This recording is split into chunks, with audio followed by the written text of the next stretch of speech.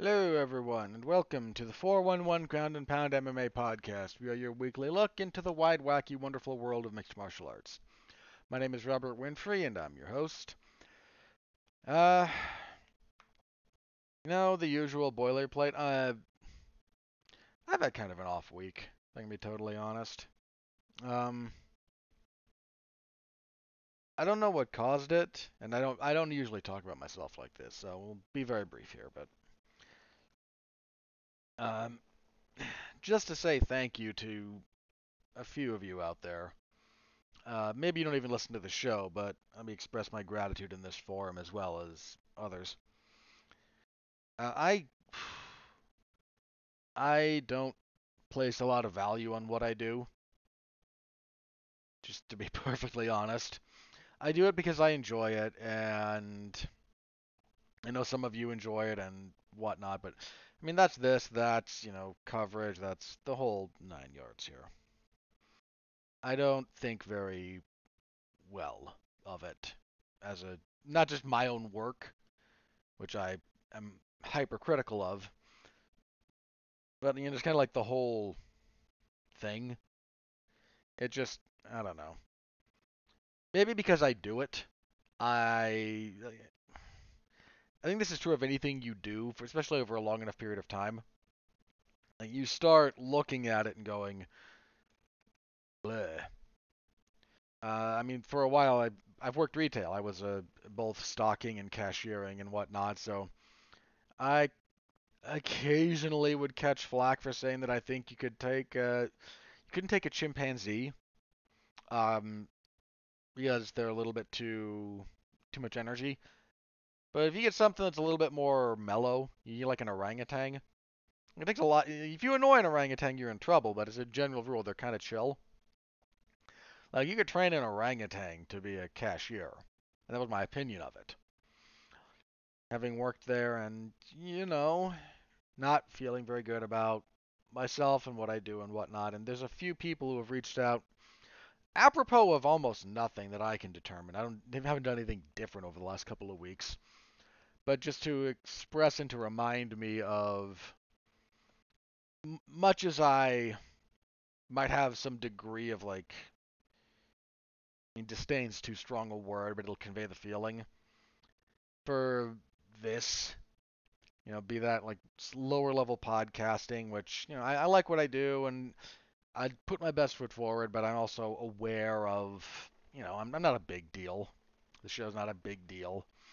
And my coverage threads and my reports, like they're not big deals. I don't know exactly how much traffic those draw, but it's not a big deal on the grand scheme of things. And there's just a few people who have expressed gratitude um, for this, and it made me remember that what I do is it may not matter, right? In kind of the grand scheme of things, because what matters is relatively small, uh, small number of things, and but there is value to it. So thank you, and I mean that from the bottom of my heart. I'm never gonna get rich doing this, not under any illusions here. But after kind of a rough week, um, to be on the receiving end of positivity like that is was nice. So again, my sincere gratitude. So anything you all can do to help out the show is appreciated. Whatever your podcast platform of choice, like, comment, subscribe, star rating, written review, again, whatever's applicable. Share whatever your social media platform of choice happens to be. Let people know that the show exists. That's always helpful. All right, on the agenda this evening, last night, UFC 289. Um, Overperformed mostly because the expectations were fairly low. And you know what? Credit to the crowd. They were in Vancouver. Used to live near there actually. Twice. 'Cause I lived right around Seattle for a period of time. Then I lived in Oregon for about 5 years actually. I've, I'm, I've never been to Vancouver. I haven't been to Canada actually. Now that I think about it, but I've been to that area. There's a lot about the Pacific Northwest that I love. Uh, a lot of it actually, but there's a lot that I don't. So like any place else. But the crowd there, the UFC hadn't been to Canada in 4 years. Like the last time they went, they were at the same venue, but it was 2019. So it's been a while, and the crowd, they were there for it. They were there for this event for the most part. Um, so they helped boost the perception of this by a pretty good chunk, I'm fairly sure. So give them credit where it's due. So we'll review that. This coming Saturday, UFC on ESPN 47. They have like 15 fights. Oy. It's gonna be a long one. But there's some stuff to pay attention to, so we'll get you the full preview of that. Relatively slow news week. So we'll talk about some of the news that I've got listed here, and we'll see what else happens as we record, because that's kind of how we do here. So, all right, I think that's everything I have. So, apologies for the slightly longer than normal preamble, but let's jump into the show. So, UFC 289. Main event: Amanda Nunes. She defeats Irene Aldana via unanimous decision. Two 50-44s and a 50-43. I was 50-43 or 50-42. I think 43. I'm going to double check my scorecard on this one, but I think it was 50-43. All the way down. Yeah, I had 50-43. There were. I gave her a 10-8 in round 4 and round 5. There might have been an argument in the third. It's a tenuous one. What are the official scorecards? I'm just curious. What the actual? Because we had the same three chuckleheads from last week here. Chris Lee, Mike Bell, and Sal D'Amato. What do we got here? So round 5 was a unanimous 10-8, and then round 4 for Chris Lee was 10-8. So those three managed to get it right. Um, so you know what? Good for them. Good for them getting it right, doing your job appropriately for once. What do I think about this fight? This wasn't. I'll talk about what happened after the fight in a second. Let me talk about the fight itself first. Um, Aldana she didn't show up. Um, she landed one pretty decent right hand in the first. She was losing. She was losing that round, and ultimately did lose it. But she kind of pushed again towards towards the end of the round. She gets pushed back against the fence, clinch breaks, and lands a right hand that got Nunes' attention. Didn't hurt her, it didn't wobble her, but it definitely kind of reminded her that, okay, I'm actually in a fight and I can't be reckless. But this fight was just Nunes kind of, if she was at distance, it was kind of poking with front kicks and calf kicks. She got a bunch of takedowns. Some of them she didn't even really follow Aldana to the ground on. She just tossed her down and went, nah, get up. Uh, Anytime she kind of got a little bit into boxing range, she was able to land pretty well. Pretty decent clinch work. Nunes is just to the shock of no one, like a really, really good fighter. And she was just better everywhere. And Aldana just never got going. I mean, this fight just, I mean, this is going to ruin Aldana's stat line for a long time. Like, I believe coming into this, Aldana's average strikes landed per minute was 5 something. And that's a lot. Like that's a lot of strikes. And then in this one, she like her average. I mean, average is not really the right word, but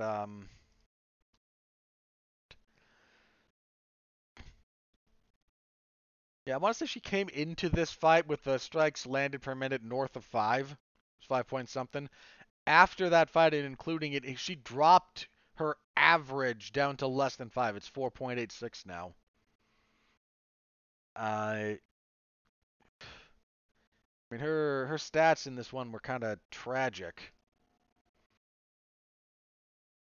I mean, she threw 159 total strikes, which over the course of 5 rounds is actually quite low. Uh, Her significant strikes were somewhat lower. She threw 143, only landed 41. I mean, to understand the level of dominance here that we're talking for Amanda Nunes, Nunes landed 101 more significant strikes. Like, Nunes landed essentially as many significant strikes as Aldana threw. Like, that's the level we're dealing with here. That's a huge disparity. Huge. Uh, yeah, Aldana just she looked frozen. She looked utterly frozen. She kind of started to wake up a little bit, like in the fourth and fifth, a little. Unfortunately, her aggression just led to her getting beat more. And I think by the time we got to those rounds as well, Nunes was willing to wrestle a little bit more, use top control to ride things out, pass guard. I mean, she spent basically the whole fifth round on top, passing to Mount repeatedly. Uh, yeah, this was one of the worst statistical performances of Aldana's entire career, by a pretty significant margin. Um, and again, in the course of this 5 round fight, like some of the fights where she stopped people, like both Yana Santos and Macy Chesson, like she landed both of those were 37, and she stopped both of those. She barely landed more strikes in this entire 5 rounds than she did in rounds that ended in fights that ended in the first.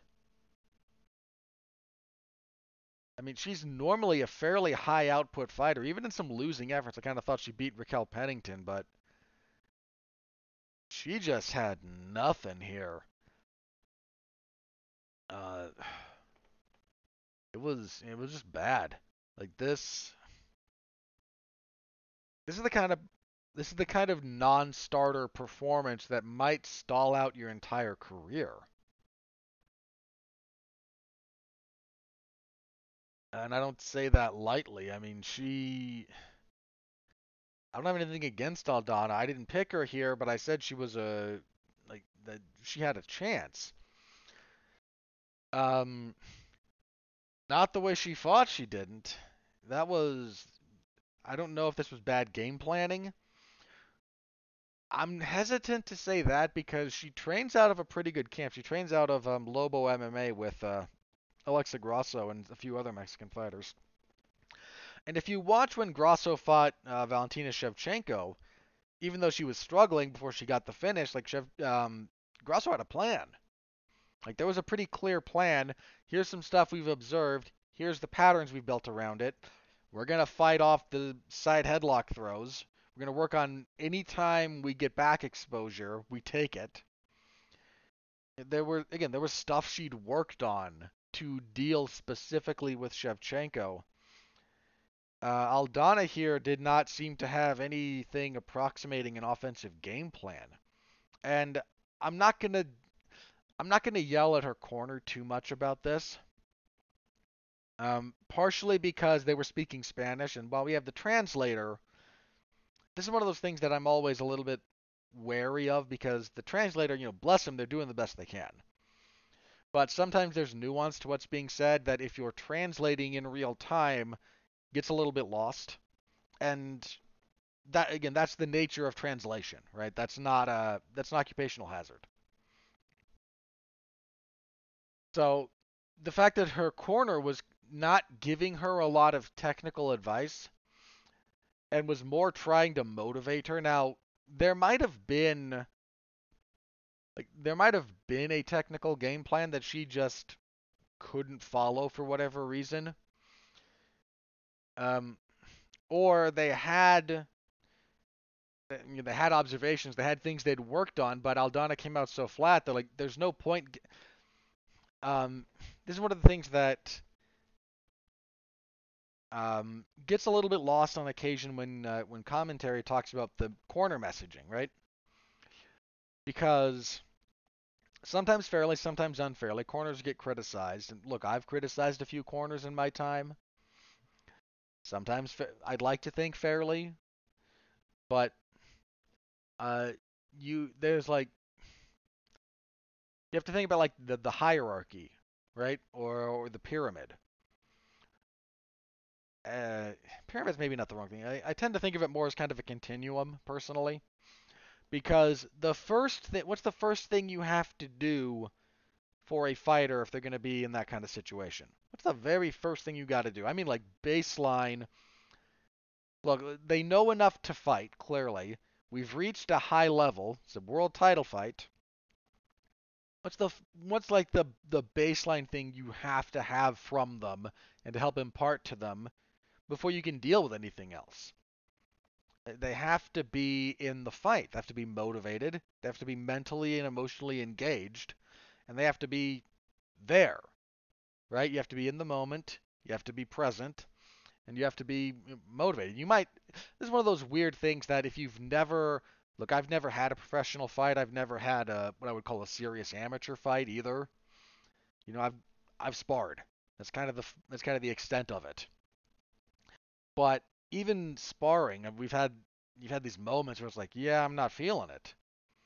And I've been around some other people who have done more serious training and fighting than I have, and it's I've talked with a few of them about it, and it's kind of the same thing. Like, you might think I'm in a world title fight, someone's across the cage from me, and they're trying to kill me. In this case, it's Amanda Nunes, the greatest female fighter of all time.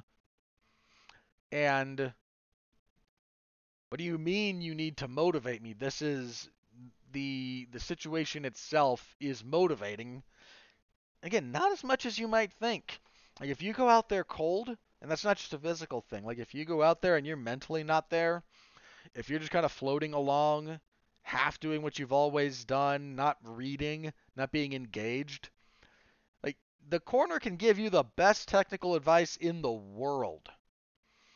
Right? Like let me pick up something specifically for Amanda Nunes here. Like, okay, Nunes has started switching her stance. What do? The instant you see her switch, if you're both orthodox and she switches southpaw, left foot outside, double up the right hand instantly. A little look, let me warn you guys if you take this and try to do it in sparring. If you're sparring someone who's very good, switching is a trap.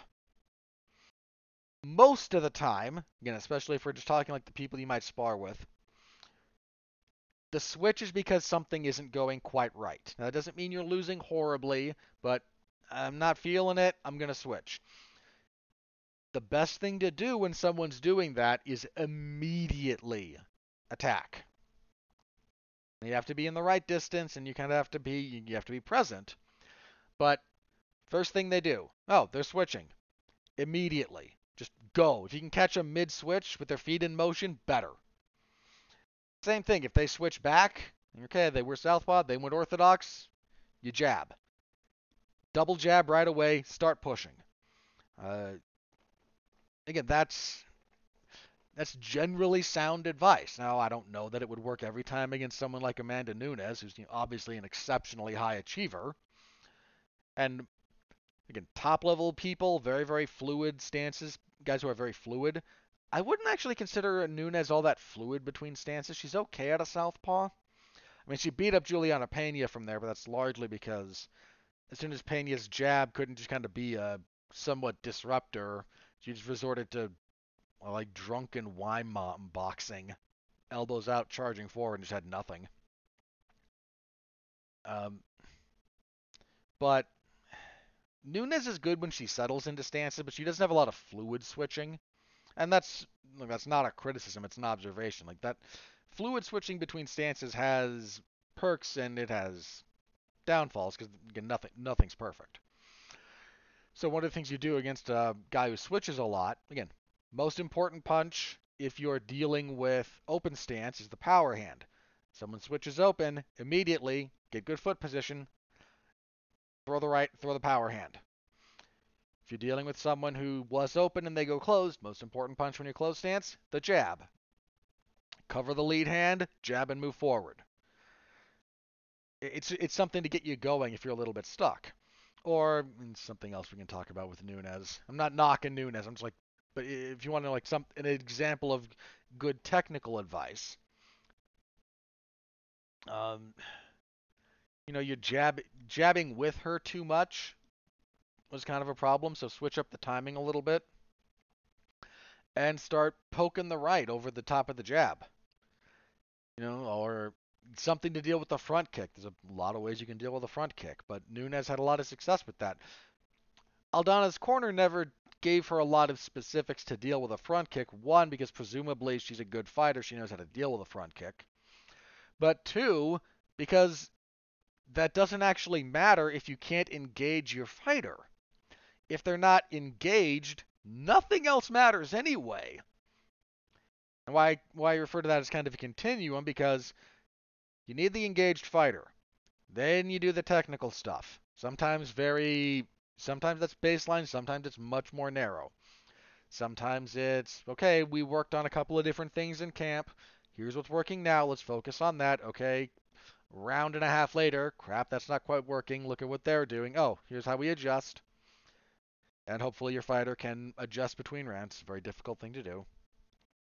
But if you do this long enough, eventually you get back to, okay, I've given you all the advice I can. The advice has been good, but I need to motivate you again. And here's the thing, like hopefully that happens late into a fight. But if you never actually like her coach knows that she's not there, right? Like she's having a really off night. So the coach like you can give them technical advice, it's utterly useless.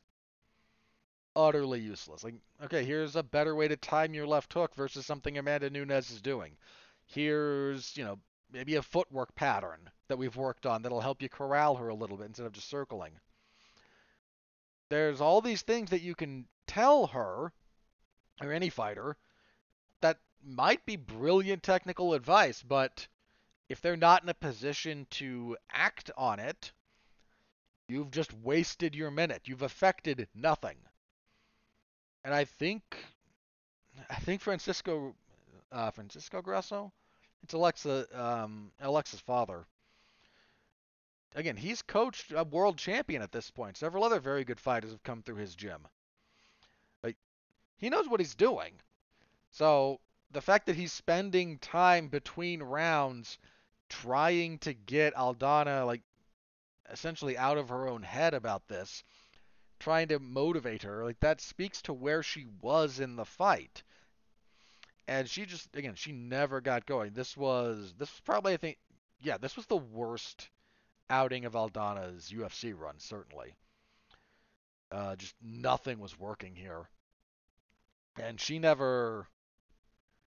almost never got going. There was a quote, like, she looked okay locked in during fight week, but by the time, she didn't quite look like Megan Anderson, if you'll remember, because I do. when they showed Megan Anderson when she fought Nunes, they do what they always do with fights, like they filmed their arrival. Dude, Anderson just walking into the building looked beat. I mean, she just. It's just something about the countenance. Just she looked beat.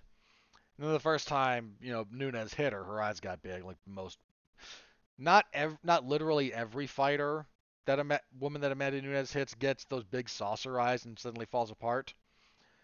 Most of them. Who didn't? Shevchenko didn't just fall apart. Um, Pena didn't. To her eternal credit, like Pena, even both of their fights, Juliana Pena, however badly she got battered at times, she didn't fall apart because she got hit really, really hard. I mean, plenty of people. Misha Tate has talked about this publicly. Like, the only people who have hit her as hard as Amanda Nunes did were rare occasions when she went full bore sparring with like grown men. Nunes has ludicrous power. Uh, and Aldana, eh, it's like by the time Aldana was walking into the building, like she just didn't look. The look wasn't quite right, and some of the stuff during fight week, she looked locked in, looked okay, but like somebody asked her a question, like, "What are you gonna bring to Amanda Nunes?" One of these kind of generic things, and her response was something to the effect of like, "I'm Mexican," and I get that she's. I mean, one, she is, but if that's your response, like maybe you just don't want to answer. And okay, maybe you don't want to give away something you've seen. Like that's fine. I'm just never a big fan of those kinds of answers. I'm whatever nationality. I'm whatever physically. I'm tall. I hit really hard. I whatever. Like, there's a bunch of those that become default answers for some fighters, and I am never a fan of those being the big answers that are given. I'm just not. It can be part of an answer, but if that's like the answer, like how are you gonna beat Amanda Nunes? Like what are you gonna bring to her that's different? Well, I'm Mexican. I mean, good for you, but that ain't gonna save you. And yeah, by the time Aldana walked to the cage, like she did not. She looked like she didn't want to be there. There's just something you can tell it. You've seen it in fighters before if you watch enough. Like sometimes, like walking out, they know, like they just know they're having an off night. Some of them are better at masking it than others, but I mean, let me give you an example. Somebody was pretty good at masking it, but on rewatch you can see it's there. When Jan Blachowicz fought Glover Teixeira for the title, um, if you rewatch that, like, you can see Jan, he's not there. Like something's off, and it cost him his title. And he said, I mean, to his like after the fact, he said, "Yeah, I woke up that morning in the hotel and knew I was off and knew it wasn't my day. Like that happens."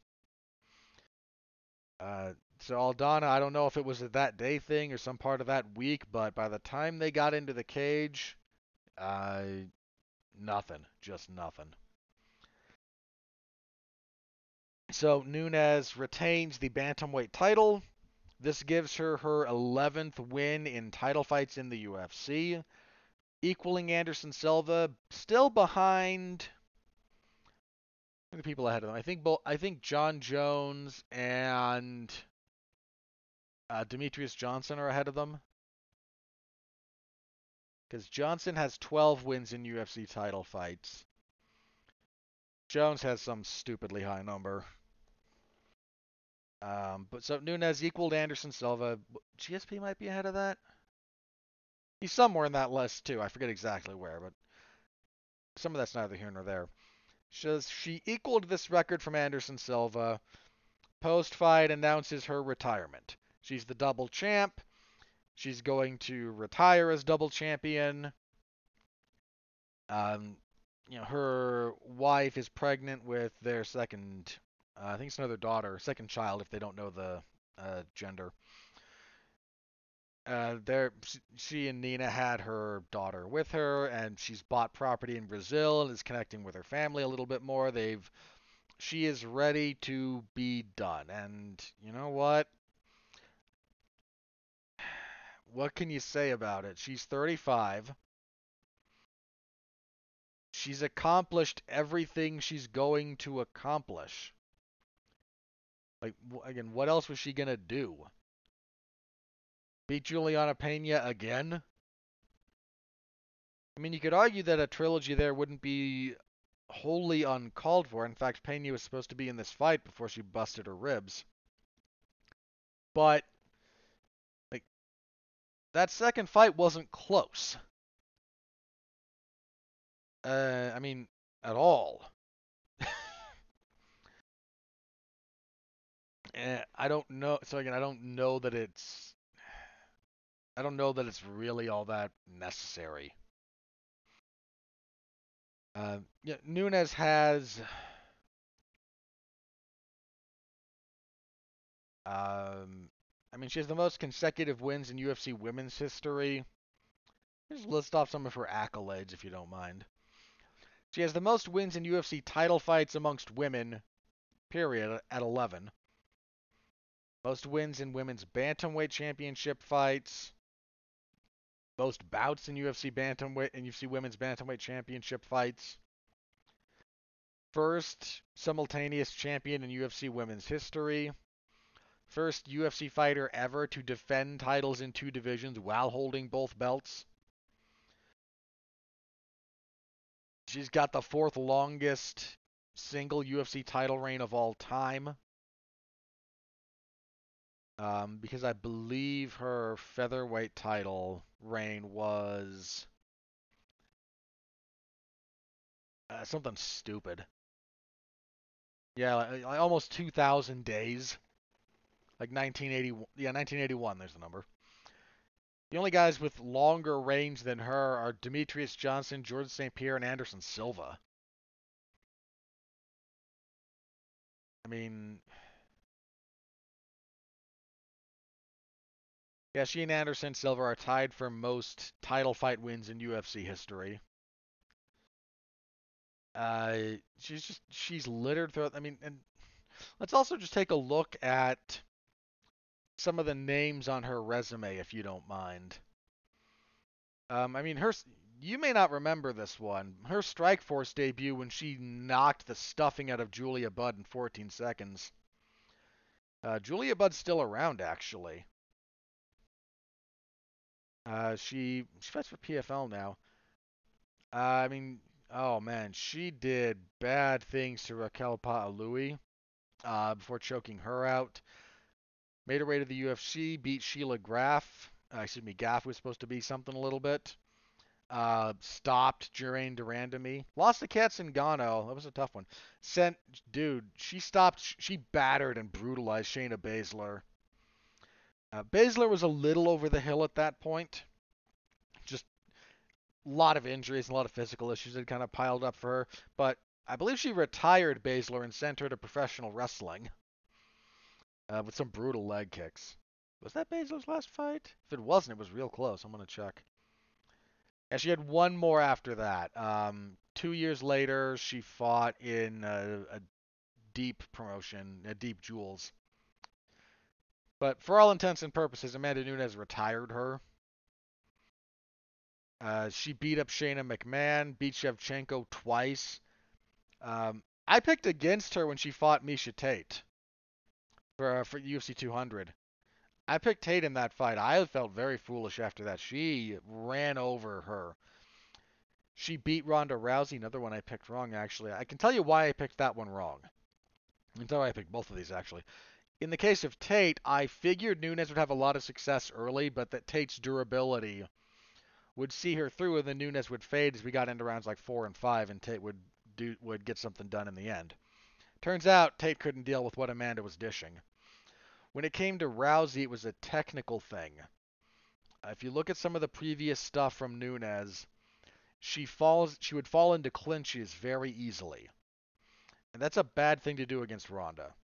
Now, again, very, very wrong.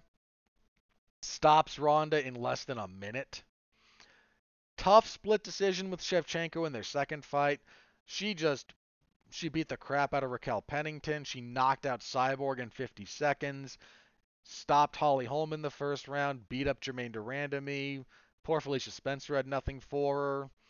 Utterly dominated Megan Anderson. Avenged her other loss. She lost to Pena and then avenged it in, again, singularly dominant fashion. And here, beat up Aldana. Like, Aldana was ranked, I think, 5th coming into this. Like, she beat everybody, man. She beat everyone that division had to offer.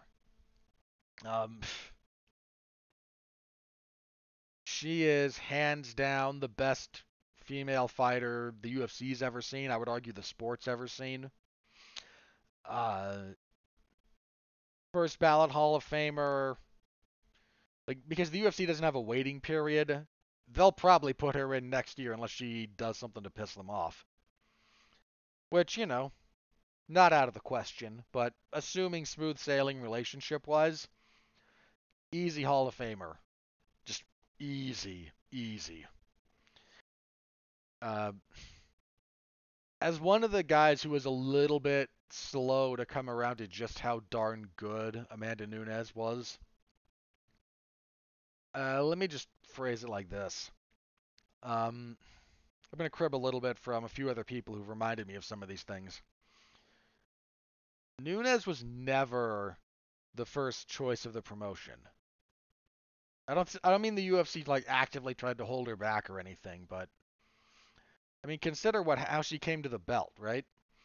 You had kind of the trio of Ronda Rousey, megastar, Holly Holm, who got star power by brutally knocking out Ronda, and then Miesha Tate, who had a degree of fan support, and he kind of built that up.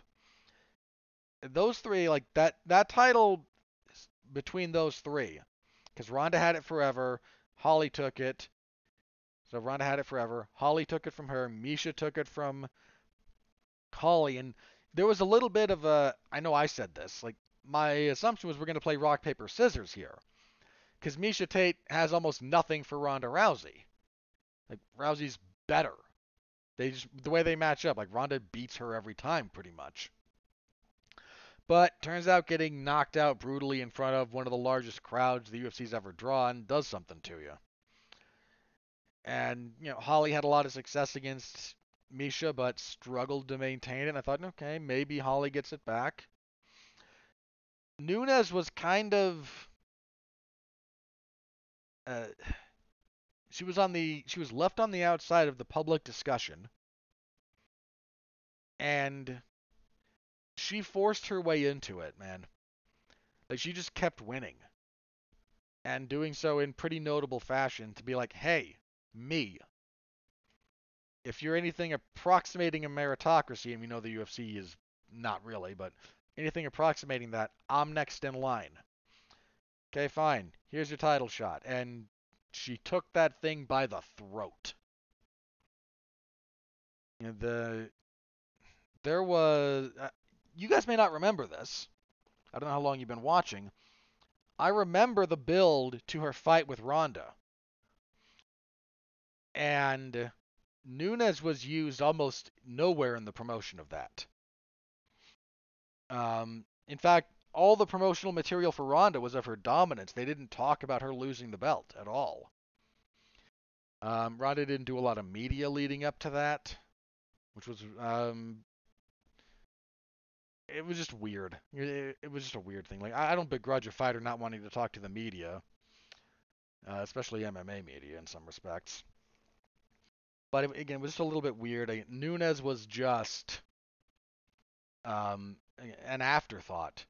This was not too long into the UFC and ESPN deal.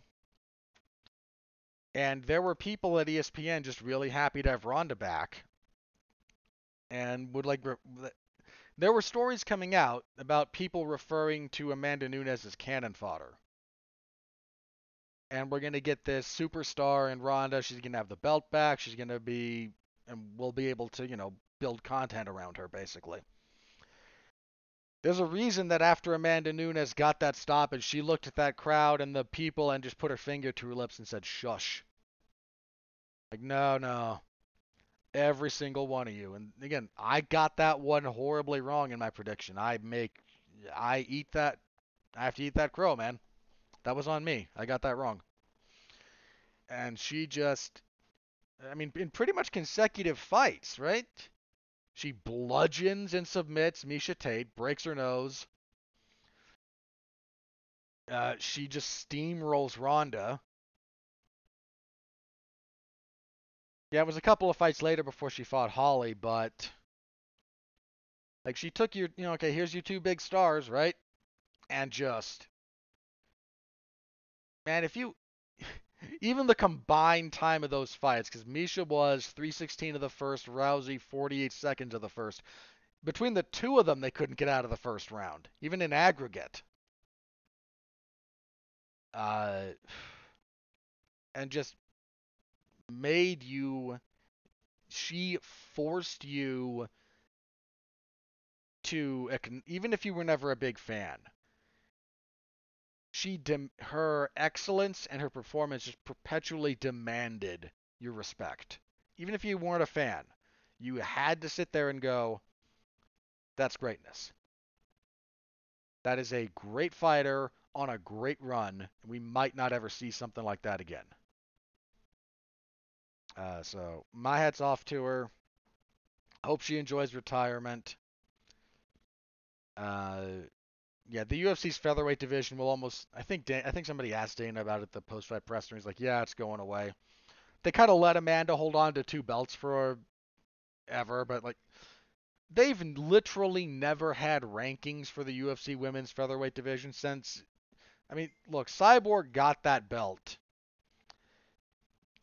Well, hang on, wasn't Jermaine Durandamy the first one, and then she got stripped because she wouldn't fight Cyborg. And then I think it was Cyborg and Holly Holm, and Cyborg won that, and then Nunes beat Cyborg. I think that was the order of things. But never had rankings. They've never really had anything approximating a division. They just let Nunes hold it. Like, okay, occasionally you'll fight someone at 145 and whatever. And now that she's retired, that one will go away. Juliana Pena was in attendance, and oh dear. I've tried very, very hard lately to be, believe it or not, if you've listened to this show long enough, you might remember me when I was a lot. You might think I'm critical now. When I used to be more critical, when I was, um, I hate to say angrier because I'm not sure that's accurate, but maybe it was. I've tried real hard to be more charitable these days. But Juliana Pena this fight week, 'cause she was in attendance and she did the like they did because they will do the here's a couple of other UFC fighters, do a public Q&A with the fans, and some poor schmuck went up there and decided to try and get Valentina Shevchenko's number because she was there too, and just have some. What happened to dignity? Just as a minor aside, like what happened to dignity, people? But Pena just. Uh, she became, over the last 48 hours, probably one of the most insufferable characters in MMA. And that's a lot of ground to cover. But she was up there talking about how she made Amanda Nunes relevant again because Nunes is not a draw. Amanda Nunes never the biggest draw. That it's one thing to say, she's not the biggest draw in the world. True, because there's truth there. But then no, her loss to me made her relevant again. Well, not really. And then she dropped a couple of 10-8s on you. Well, beating you stupid. She pointed to like some of the YouTube numbers because the UFC will release the embedded stuff or the countdown, and the countdown numbers for Beneil Dariush and Charles Oliveira for that segment, it did like double or triple the numbers for Nunes and Aldana. There was a lot more interest in general in the co-main event than in the main event. Uh, but the notion that somehow if Juliana Pena were involved, this would be different is just, again, it's not true. It's comical. Then after the fight, when Nunes announced her retirement, she just tweeted out like, "I beat you so badly where you had to retire." Like, no, she kind of cleaned your clock, lady. I saw that second fight. It was not competitive. Uh, but just, again, this span of like 48 hours, man, she turned into just one of those characters that, and if she's playing up a gimmick, fair play.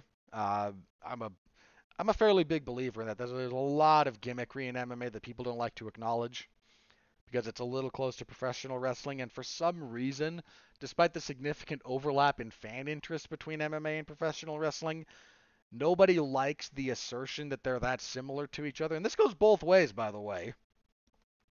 Because I cover both, I've seen both of these things. Like, I remember the people being a little bit annoyed when CM Punk debuted in the UFC, and don't get me wrong, I was too.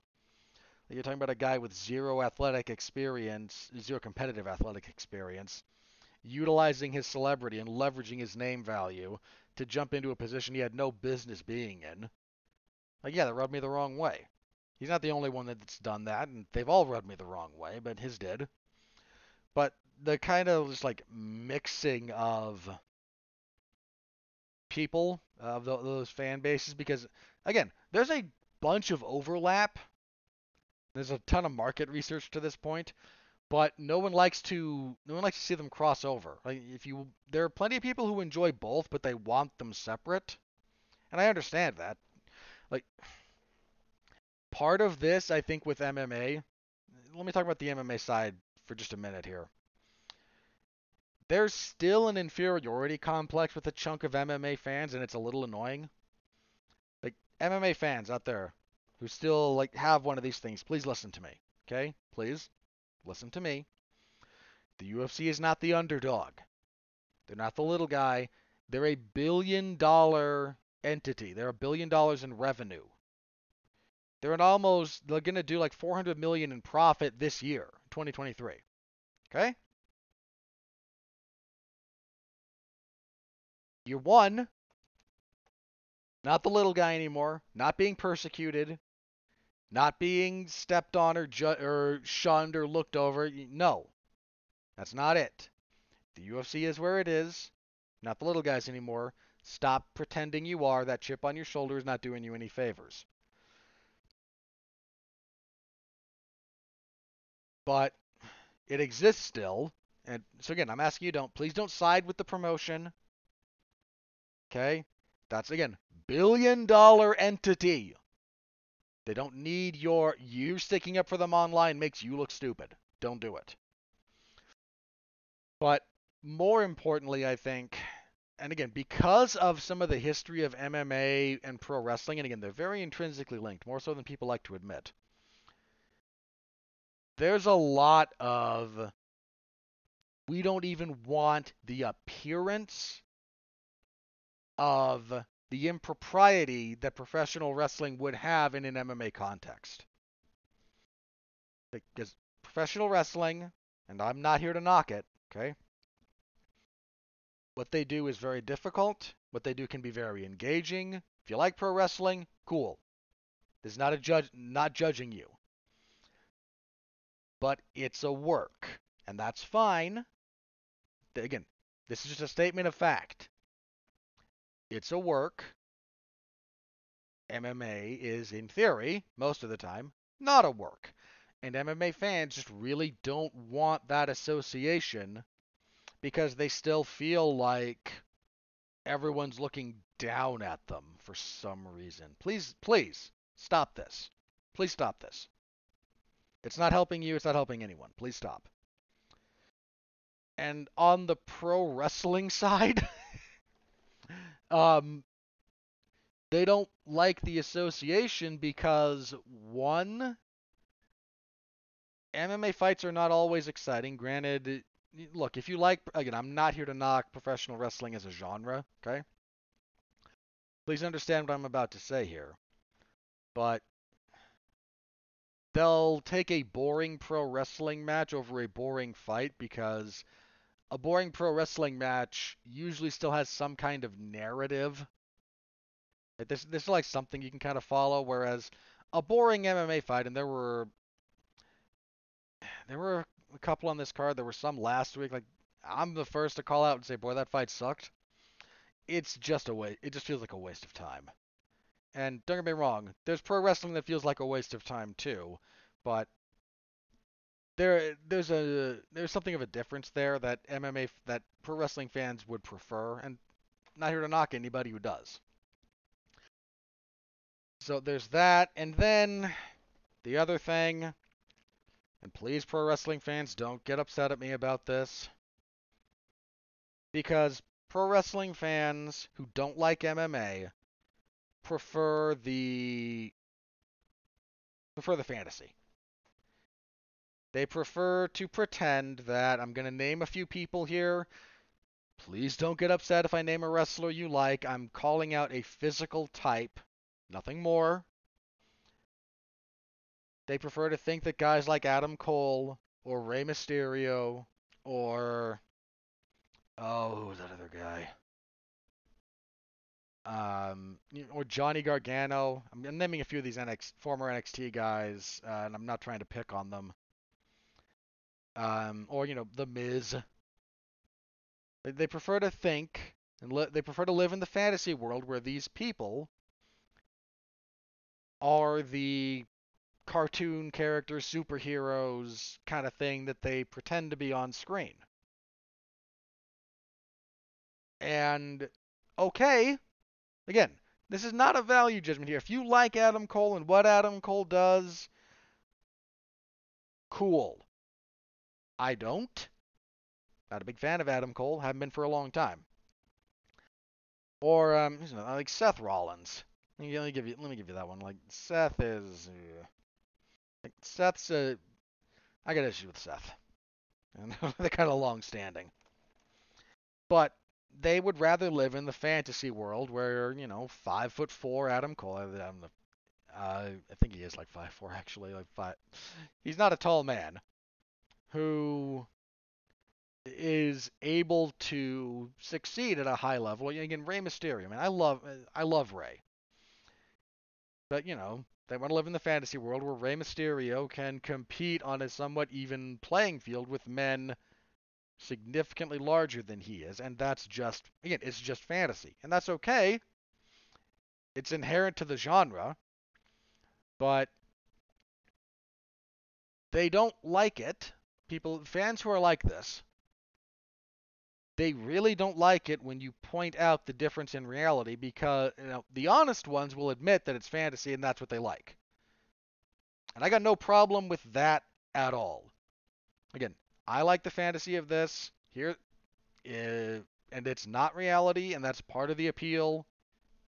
Fair enough, man. But there's these two sides that just really don't get along all that well, and it's weird. Again, especially with the crossover. Especially with the crossover. I mean, Brock coming back and forth, being very successful at both of them. Ronda's first run in WWE, dude, she was over like Rover. Now, not quite so much, but and there is just that kind of cross pollination, but they don't like it, and it's I don't know what they're gonna do once it's official, once the merger of WWE and UFC is official. That's gonna be weird. That's gonna be a weird little bit in time for both genres. So, uh, rambled a little bit there, didn't I? But the long and the short of that, to get back to Amanda Nunes, she Yeah. So she's retired. So retiring. Wish her nothing but the best. As for Aldana, man, yeah, that's this one's gonna follow her for a little bit, I think. Like, I'm not saying she can't get back to the title level. Um, I remember where I started there. Gimmickry on Juliana Pena. So what you do for the next minute, again, if Juliana Pena is kind of playing up a character, again, fair play, do what you have to do to make waves in an industry that does not care about you at all, for a promoter who does not care about you at all. I don't know if she'll be in a fight for the vacant belt. She might be. We might get Juliana Pena versus like Raquel Pennington. And yeesh. That's dude, women's bantamweight is not in a good spot. Again, I've been saying that for a while. That's not just because Nunes is left. Like, Amanda Nunes has left the building. Like, she didn't light it on fire on her way out. Like that's kind of been burning for a bit, and she left. Um, so Aldana might get back to the title picture, but oof, it's gonna take some work after this performance. This was bad. Co-main event. Boy, I went on for a while about that. I gotta stop doing that, man. I gotta stop wasting like 40 minutes on these main events. I mean, last week it was more to do with the Jason stuff than the fight itself, but I gotta stop doing that. Co-main event: Charles Oliveira defeats Beneil Dariush via TKO punches, 4:10 of the first. Um, gotta eat a little crow here. I picked Dariush. Oliveira, man, he came out. He cleaned up some of his stuff for this fight. It was very obvious. So both men find a degree of success on the feet. They both landed. Um, Dariush couldn't seem to quite find the range for his left hand the way he likes to. Because he landed it a couple of times, but it seemed to be at odd distances, so it never quite had the oomph on it. Landed a couple of nice kicks. Um, Dariush got a takedown at one point. Oliveira tried a takedown. Dariush countered. Oliveira pulled guard. Dariush was very content to be in Oliveira's guard. Like, he's a good. If you just want to talk like pure jiu-jitsu credentials, Dariush actually has better pure jiu-jitsu than Oliveira does. So he didn't mind being in there and, working body to head punches, kind of just working solid, not spectacular, but solid ground and pound. Avoid some of the high guard plays, stopped any leg lock attacks, and Oliveira eventually got up. And Oliveira just kept his feet on the floor a little bit more, a lot less jumping stuff.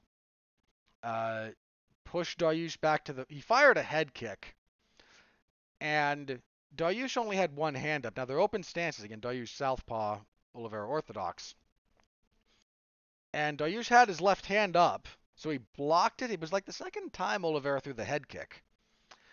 So he's catched it on the glove, but here's kind of the problem with a little. I'm sure this didn't feel good, but what happens a little bit when you do this improperly. Okay, now Beneil Dariush could kill me. I'm under no illusions about this, but let me kind of express what happened here. If you only block a head kick with one hand, especially open stance. I don't know why that is. I could speculate, but I'm not entirely sure.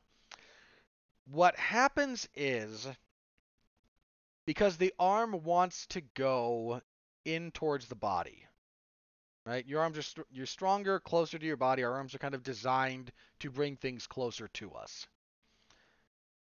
um, more so than pushing away, which is kind of a weird thing when you look at where some people are stronger. But that's kind of neither here nor there. Um, so if you get it going in towards the body, you have to you have to brace it to stop it. It doesn't want to brace naturally from the motion. Whereas if you take someone's arm and try to pull it away from their body, you do kind of naturally resist that a little bit. Um, so if you've only got the one hand up, you need to be really strongly braced. And There's more power because it's going further distance, and distance gives you more momentum, more time to build power. And if it's only the one hand up there, you're probably not going to stop a kick cold with one hand. It's going to move your hand. And if it moves your hand into your head, you're getting like maximum leverage because suddenly your very powerful force from your leg is hitting the very top end of the lever that is your body. You're hitting up there on the head, the whole thing will move. So you want both hands up there to frame better and to redirect a little bit of the force. And it also kind of just engages your shoulders a little bit more if both your hands are up. It's kind of why head movement with both hands up is harder than head movement with both hands down. But Dariush only had the one hand up, so the kick hits into his hand, which then hits into his head, so it doesn't feel great. But the force also kind of moves the head and the top of that lever, and it rocks him backwards. Now again, I'm sure it didn't feel great, and he starts retreating, throws back as he's doing so, because Dariush, if I may use the cliche, has that dog. But Oliveira kind of backs him towards the fence after this, hits him with a right hand. Dariush circles to his left along the fence. Oliveira taking not exactly the same, but if you look at the punch that Justin Gaethje knocked out Edson Barboza with, right? He backs him into the fence orthodox, then hits him with a little bit of a right. Barboza circles along the fence to his own left. Gaethje has no problem throwing now the right hand from essentially southpaw, using it as a lead hook to follow. That's what knocks Barboza out. It's kind of the same punch here. Oliveira doesn't knock Dariush out with it, but he hits him with it. Definitely kind of gets his attention and wobbles him. A follow-up punch kind of behind the ear knocks him forward. Dariush, man, if you want to study in contrasts, Aldana doing nothing and losing. Dariush here, even though he was a little bit behind, I mean, he was winning that first round before the finish. I had him winning that round. Even when he's in trouble here, he is still there. He is still after the fight. So he's hurt. He reaches for a takedown. Can't quite get it. Oliveira tries to take his back, because Oliveira's back takes it very good. Dariush knows he's trying to take the back, inverts for a leg. Oliveira basically says, screw this. He spins to avoid the leg entanglement, gets on top in kind of half guard slash a ride position, and rather than engage in any more grappling with this guy, just starts dropping punches and lands enough to get the ref to step in. Heck of a performance from Oliveira, who now has the most finishes in UFC history at 20. The only guy who has more finishes than him in Zuffa properties. So we include Pride in this because Zuffa bought Pride at one point.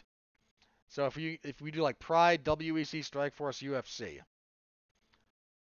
only one guy has more finishes combined across all those than Oliveira. Oliveira's at 20.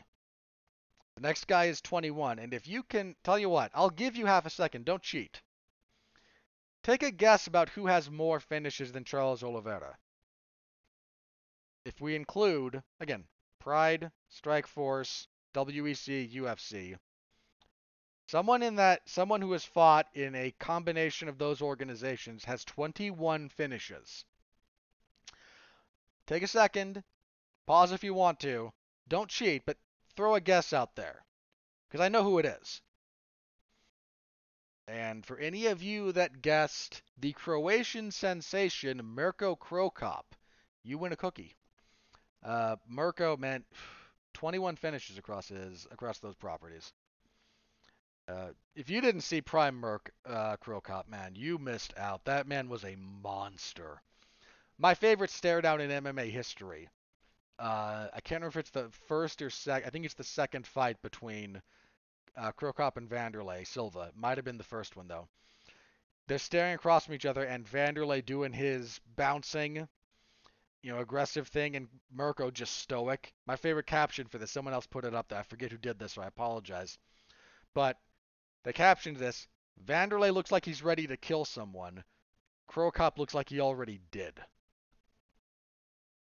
Those two had murderous intensity between them. It was a joy to watch. That second fight, man, between those two and the Pride, Mirko's run through the Pride Openweight Grand Prix that he won. That's that's fairy book stuff, man. To win it on his 32nd birthday, uh, he beat. Did he beat Vanderlei and Josh Barnett in the same night to win that thing? I think that's how that went down. Sorry, I have deep affection for the best version of Mirko Cro Cop. Deep affection for it. Anyway, he's the only one with more than Oliveira at this point across those four promotions. Oliveira wants a title shot. You know, Dana White seems inclined to give it to him. After this, yeah, go for it. You know, I would not have been a fan of the immediate rematch given how the first fight went because Makhachev, he that was not a. I hate to downplay Charles Oliveira, but that night between those two guys, that was relatively easy work for Makhachev. I'm not saying Oliveira wins a rematch. Makhachev is just a bad matchup for him, but do I think he could do better than he did? Yeah, probably. Almost certainly. But, you know, he needed, despite the long winning streak, you lose not like that. You kind of need one. Um, Especially since they were fighting for the vacant belt, because if you'll recall, he'd been stripped of it for missing weight. Um, but to do that to Beneil Dariush, who's a darn good fighter, yeah, I still would favor Makhachev in a rematch between them, but he earned it, man. He earned that second shot at it. You got to give it to him, even if you don't like his chances. Uh, Gutted for Beneil Dariush here. This is a guy who maybe should have had a title shot already. Won 8 fights in a row at lightweight against increasing levels of opposition. Um, Really unfortunate. I mean, I think what kills me about this is probably his last shot. This was probably his last one to get a title fight. He's 34 and at lightweight, you know, again, man, 35 is kind of the cutoff. Right? Welterweight and down, 35 and over, 2 wins, both of them Tyron Woodley. One against comically overmatched Darren Till, the other against 40-year-old Damian Maia. Um,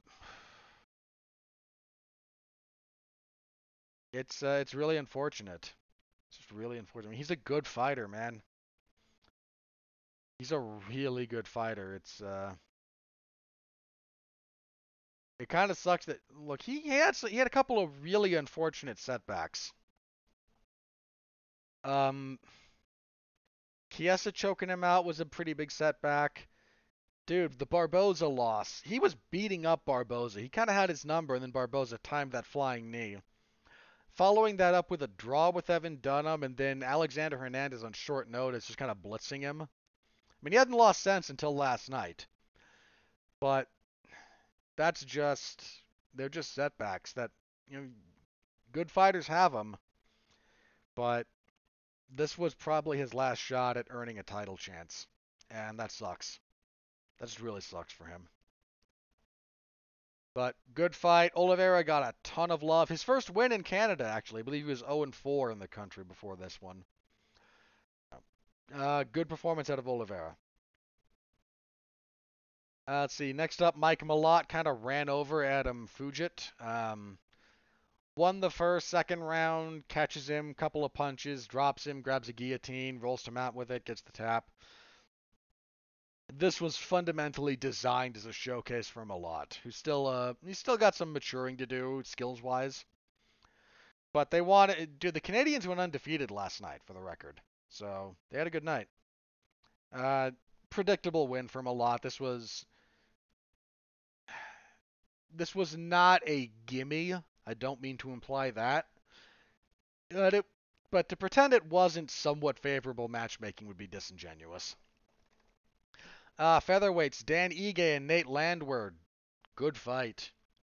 Dan Ige wins a unanimous decision, 229-28, 130-27. I was 30-27, but I can see Landwehr taking the third. Um, Landwehr came out and was throwing a lot of front kicks, and Ige was dialed into them, landing some pretty good counters. Dropped him at the end of the first with a left hook. Dropped him at the end of the second. The one at the end of the second was pretty bad. Uh, credit to Nate Landwehr's chin, he recovered, but that could have been real bad if there was a little bit more time on the clock. Third round, Ige, he doesn't give the round away in the traditional sense, but he knows he's up. And Landwehr is still coming after him, and part of what I think Ige, by his own admission, got a little bit tired. And Landwehr comes out looking to really push the pace, so Ige is kind of content to allow some of what Landwehr's doing to smother a bit of his offense. He's still landing punches. Like, I don't mean to say that he's just running away from the fight, but there's decisions he made earlier that he did not make later. And again, there's reasons for it, and he clearly won. So I'm not knocking the guy. Good win for Dan Ige. These two guys took lumps out of each other. This was my personal fight of the night, I think, more so than our official fight of the night, which we'll get to here. A good showing actually from Nate Landwehr, who he still got some stuff to work on, but he had earned a step up in class, and Ige represented that. But Landwehr, he was there. He was there for the fight. Was not out of place in there with Dan Ige, so uh, a loss is never good, but going as competitively as he did with a guy as good as Dan Ige does speak well of his abilities. Opening the pay-per-view, Marc-Andre Barriault defeated Eric Anders via unanimous decision, 30-27 across the board. I think I gave him the second, I think. I don't object to Barriault getting the second. These two came out, Barriault very early, because Anders fights Southpaw. Barriault was doing a variation on the old Southpaw double attack, which is power leg, power hand. And if you're sneaky, you can throw them at basically the same time, and one of them's going to get through. So he throws a right. It's not purely a body kick, but it's not up to the, call it a high kick, but it's not a head kick, you know? So he kind of throws it higher up on the body as Anders is dealing with that. So about the time that kick lands, that power hand comes through, hits Anders on the chin, drops him. Anders gets back up, though, and for a guy who's had cardio issues, Anders seems to have ironed that out in spades. He got back up and he got after this. These two guys, they fought that first round at a crazy pace for middleweights. They were trading power punches. They were in the clinch. They were hockey fighting out there, man. This was, when this got fight of the night, I understood that entirely. Entirely understood that. And I thought Anders had the second. He seemed to do a little bit better work, but these two just kept going. And then Barriault took over a little bit in the third. Just kind of a good old-fashioned brawl. Two guys of about the same skill level, willing to engage in the same areas of the fight repeatedly. Yeah, it was a good time. It was a good time. No objection to them getting that bonus check. Again, personally, I might have leaned more towards Ige and Landwehr, but I don't think this was a bad call, one iota. In fact, you could even argue that mine would be the wrong call there, but again, it's personal. Much as the UFC bonuses are, it's just kind of who Dana favors. Anyway, that was the pay-per-view. Not great on paper. We got a decent fight. We got a decent main card out of it in practice. Again, Barriault and Anders, good fight. Ige and Landwehr, good fight. Malatin Fugitt was what it was. Oliveira and Dariush was, 4 minutes of mayhem kind of. Main event was a disappointment. It just wasn't an engaging fight. I'll give credit to the Canadian fans again. Um, Apparently there were a lot of them leaving once we got through like the third round. Like, okay, we know what's going on here. But there were big stretches of this fight that, with a different crowd, particularly say a Vegas crowd, would have been booed out of the building. Just relentlessly, just showered in boos because it wasn't very good. So the Canadian crowd did not engage in that, and they could have. And you know what? If they could have, and again, there's stretches of time in that fight when it would have been justified. I'm never the biggest fan of booing fights because I think it gets overused. I think it's a lot of, this isn't how I want you to fight, do better when stuff is happening. At the same time, again, I'm not shy about coming out here and saying I thought a fight sucked. And if a fight is sucking, I don't object to a crowd expressing their displeasure. And they would have been within their rights at a few different times for that main event because it was not very engaging. All right, as for the prelims, oh, Chris Curtis, man, I feel so bad for that guy. His fight with Nasruddin Imavov is called off 304 of the second, ruled a no contest due to a clash of heads. So let me start with the positive here. Both guys looked pretty good. Imavov looked real sharp. Now he's had cardio issues in the past, and this is one of the reasons I feel bad for Curtis. Like, did Imavov win the first round? Yes. He landed some pretty good punches. He had some slightly awkward timing that Curtis was trying to pick up on with some of his strikes. Fast hands from Imavov, faster than usual actually. So again, good stuff from Imavov there. Imavov is the first guy to take Chris Curtis down in the UFC. He kind of feinted his way in close. Curtis went to roll with a punch he thought was coming. Imavov tied up and got to his back, standing, and then kind of rode him down. Um, and then a lot of clinch work from Imavov after that. Again, won the round pretty clearly. Second round, at the time of the foul, so again 304, Imavov I think was ahead slightly in the second, but some of Curtis's body work was starting to pay off.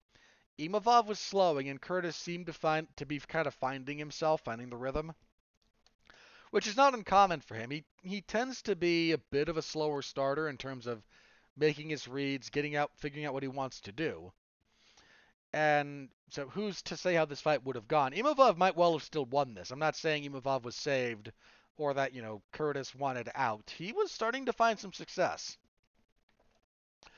But they get in close, and as they're kind of coming in, both guys throw in the power hand, opposite stances, and neither one really lands, but Imavov kind of in closing distance, and Curtis kind of clips him with a forearm to the side of the head and brings him in a little bit closer.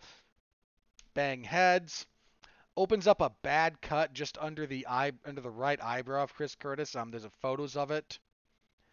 Sean Strickland put a picture online, and then that kind of got spread around. 40-something stitches to close. Even if Curtis had been able to see, which was what stopped the fight. Like initially, he's like, he gets fouled, wants to deal with get the blood out of my eye. So they give him a towel. The doctor comes in to look at him, and he says, I'm struggling to see out of this eye, and the referee hears this, Jason Herzog. And Herzog goes to say, if you can't see, you can't fight, and goes to wave it off, and Curtis begs him, like, no, please don't wave it off. Just give me a minute. Let me see if this works itself out. And referee's like, okay, I can. The ruling for this is different. I don't know what it is specifically anymore, but the rule for, if you get fouled like this is not you have 5 minutes.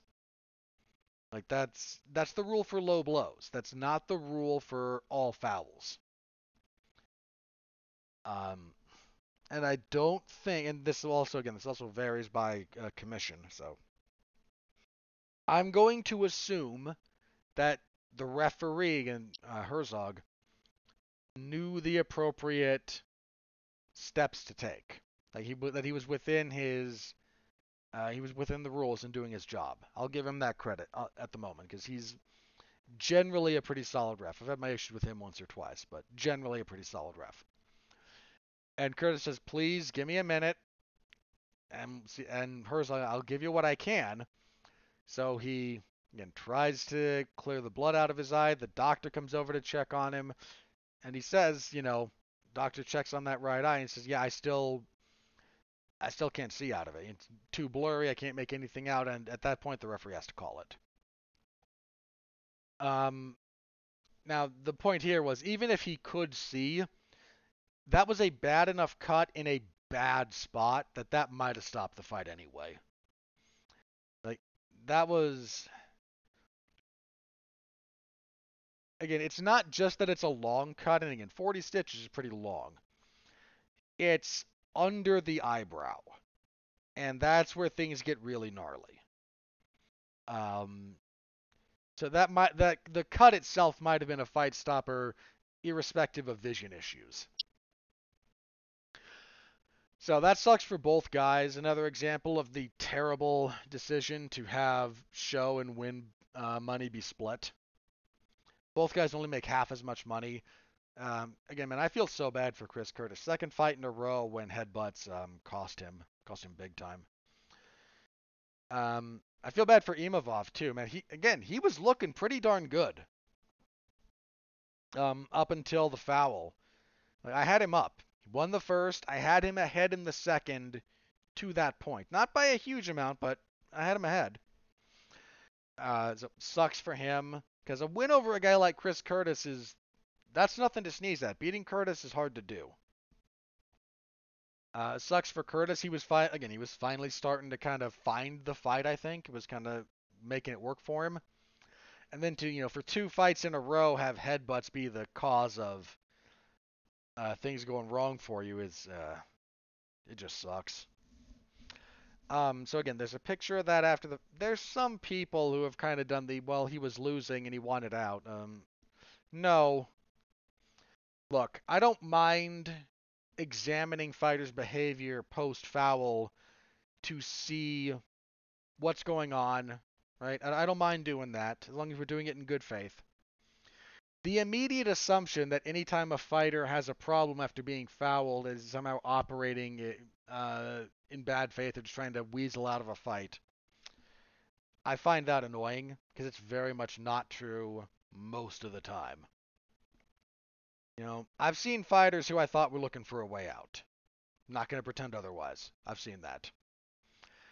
I Chris Curtis did not strike me as a fighter trying to get out of a tough situation here.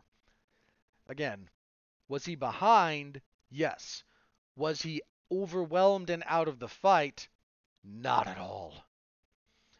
Um, he could have come back to win that round. That round again, I had Imavov ahead, but it was still in play. He could have won the third. He could have knocked Imavov out if they kept. Like, there's a lot of stuff that could have happened. Either guy could have still won that fight. Because Sean Strickland posted the photo, somebody asked him, what do you think about the fight being waved off and whatnot? Or Curtis saying he couldn't see, and he said something kind of interesting, because Sean Strickland he's got his persona, and when you get him beyond the persona, and I think what he answered here, again, his answer here was quite telling. He said, I can't remember the exact quote, but I'm going to summarize. Like, as a guy who spent 15 minutes getting his head bounced off the canvas by Usman, because when Sean Strickland fought at welterweight, he did fight Kamaru Usman. And this was on Usman's meteoric rise. Like, Usman won that fight, clearly. But as a guy who got his head bounced off the canvas by Usman for 15 minutes, with a broken orbital floor, I would never allow a fighter to fight who said they couldn't see. And again, like Sean Strickland is whatever you think of the persona, whatever you think of the sound bites, like that's not a guy who suffers malingering, right? Like that's not a guy who's gonna make excuses. If he if he thinks you're looking for a way out, he'll call it that way. And he didn't just say this in defense of Chris Curtis, because he could have. He framed it as this happened to me. As a result of this experience, I understand that any fighter who says I can't see should not be allowed to fight. There's a reason that's the stand. There's a reason that's a rule. So I'm not here to throw stones at Chris Curtis. Unfortunate way that fight went. Uh, Women's flyweight, Jasmine Jasdavisi is pulling a significant upset, defeats Miranda Maverick via unanimous decision, 29-28 across the boards. Maverick had a real, you know, Miranda Maverick has shown bits and pieces of really good, of some serious skill, but she has not developed a whole lot. I mean, look, I thought she beat Macy Barber. I thought that was a bad decision. But Blanchfield beat her fair and square. Jazz Davicius beat her fair and square here too. Um, look, she's young. She's 25. Um, but there's some development that needs to happen here, and I think we need to start seeing it. Because if that doesn't happen, more of this is going to. Jazz Davicius got after the fight a little bit more forward pressure. Maverick tried some takedowns, but got countered every time, and Jez Davicius got on top, and Maverick just didn't have much off of her back. Just more activity, more aggression, more effective work from Jez Davicius overall. I think Maverick had the first, but after that, Jez Davicius kind of started rolling downhill. Bantamweights, this one.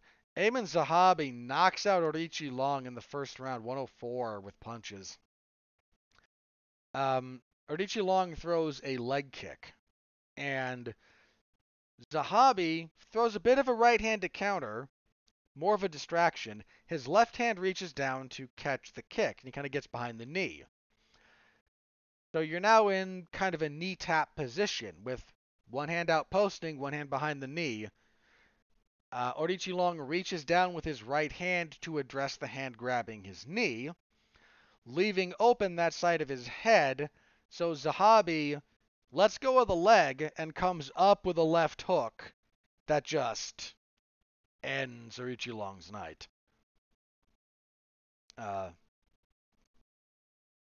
Zahabi that's a feast or famine kind of fighter. He either gets a pretty brutal finish or his fights are just utterly uninteresting. There's not a lot of in between with him. Featherweight, another upset here. Kyle Nelson defeated Blake Bilder via unanimous decision, 230-27, 129-28. Bilder struggled with the reach of Nelson. Just longer guy, a little bit more committed to the work. A lot of movement from Bilder, but couldn't do much off of it. Nelson's jab gave him a lot of problems. Much needed win for Nelson, who was like I think 1-4 in the UFC.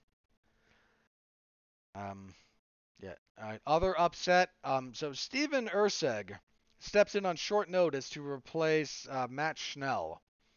He fights the ranked David Dvorak and beats him. 229-28, 130-27, unanimous decision. Dvorak was doing pretty good in the first, and then gets cracked with a right hand and dropped with a head kick. Was that the second? That was the second round. Sorry. First round, I kind of thought Dvorak won. It was a competitive round. I believe the second round when we had the drop, and then Erceg just kind of kept rolling on him from there. Dvorak's good, but he kind of struggles once things don't go his way. And I don't quite know. He doesn't adjust well. after things go against him, and he's got to fix that. Heck of a debut for Urseg to come in, beat a ranked opponent. Looked like he belonged there, looked the part of a top flyweight. Curious to see what he can do with a full camp. Heck of a debut. Heck of a debut. And kicking everything off, Diana Belbice defeated Maria Oliveira via unanimous decision, 230-27, 129-28. This felt like amateur hour, if I'm being honest. A lot of set, come together, throw a three-strike combination, reset, repeat. Jack Slack made the observation that a lot of lower-level women's MMA looks like they're just working pads. You can see them, like, Padman calls out combination. They step in, bop, bop, bop, bop. They step back and they reset. A lot of that in this fight. Not impressed with pretty much anything out of this one. But maybe I'm being overly harsh. I don't pretend what they do is easy, but I'm not going to pretend that I didn't see what I saw. That was the whole card. So your bonuses, I mentioned already, Fight of the Night was Barrio and Anders. Performances went to Charles Oliveira, Mike Malott, and Steven Urseg. Surprised they didn't give one to Zahabi. I would have gone Zahabi over Malott, personally. But, understandable. I don't think any of those are wrong. So if you want my full report as well as round by round scoring, you can find that over in the MMA Zone of 411mania.com. Thank you all very much. I appreciate it. Did not expect that to take as long as it did, but, well, here we are. So let's move on, trying to pick up the pace a little bit here. Saturday, we will have UFC on ESPN 47. Main event. Good main event. Marvin Vettori versus Jared Cannonier. Hard for either guy to earn another crack at Adesanya, especially Vettori, who's lost to him twice. Vettori's coming off the win over Roman Dolidze. Before that, he had the loss to Whitaker. Whitaker just kind of beat him everywhere. Cannonier, what did he do recently? I thought he lost that Strickland fight. I'm sorry. That's what I saw. That's how I scored it. Lost his title fight before that. This is a tough one. See, Marvin Vettori he's a very fundamental kind of meat and potatoes fighter. He gets by on a couple of things. One, he's okay everywhere. There's not really a phase of fighting that he's bad at, which is a good thing. Two, he's got a head like a cinder block. Like, I don't know that he's ever been knocked down. Hang on, I'm going to confirm that.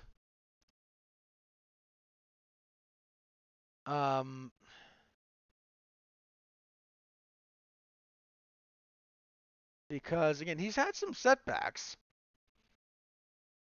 But,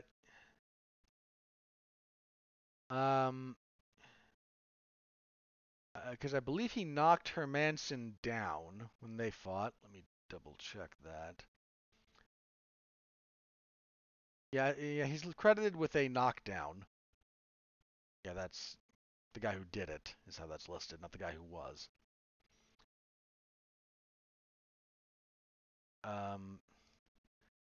So he knocked down Hermanson. Yeah, no one in the UFC has knocked him down, and that includes Cesar Mutante Ferreira, who was a mutant, Israel Adesanya twice, Omari Akhmedov, who that man would throw, Kevin Holland, who's got some pop, and Paulo Costa at light heavyweight. Paulo Costa hit him flush repeatedly. Couldn't knock him down. Whitaker couldn't knock him down. That dude just, again, head like a cinder block.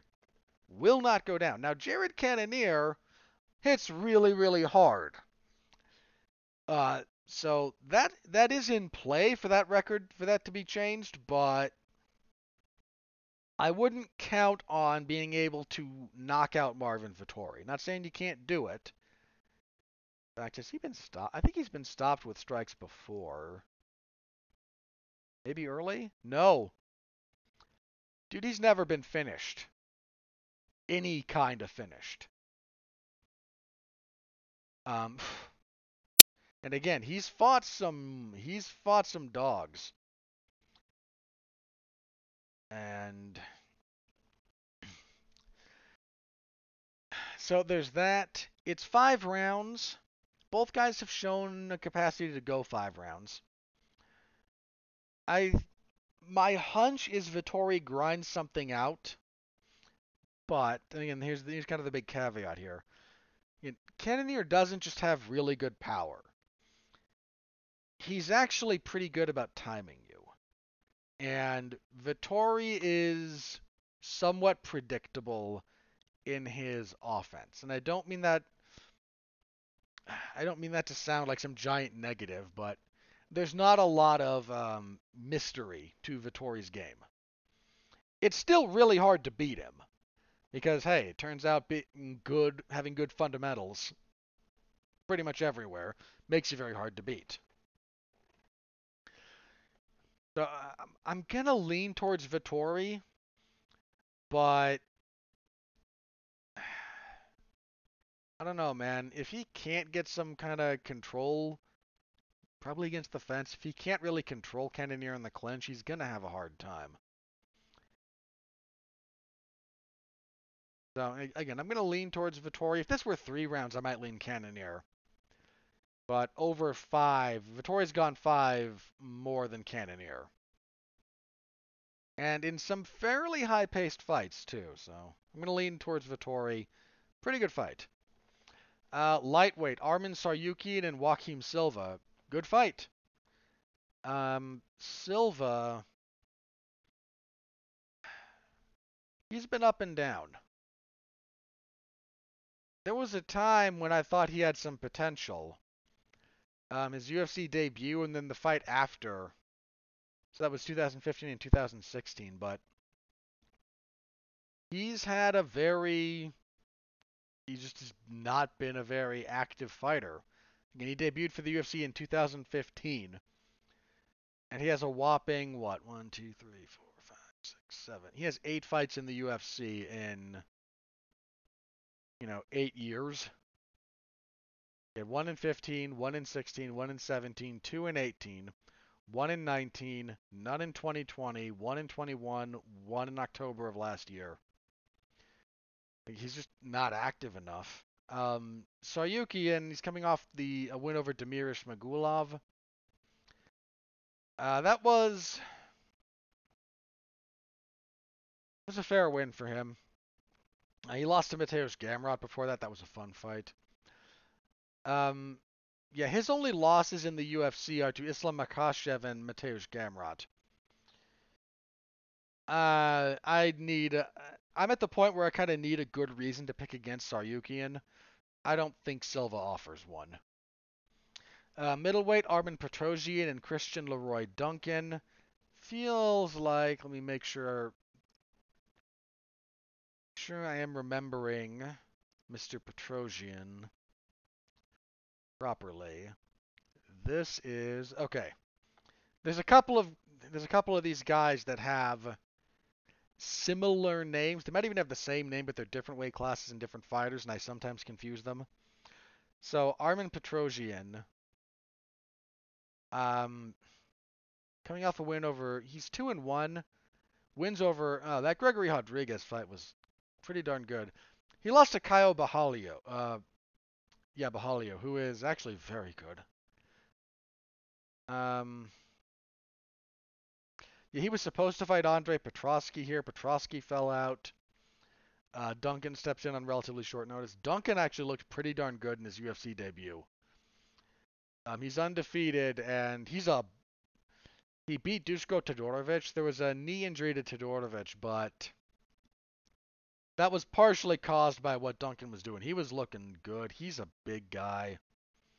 Yeah, he's 6'2". And middleweight has some big guys in it, but something about that last fight, man, he just looked enormous. Does he normally fight at welterweight? Is that the thing? I wish to confirm. Hang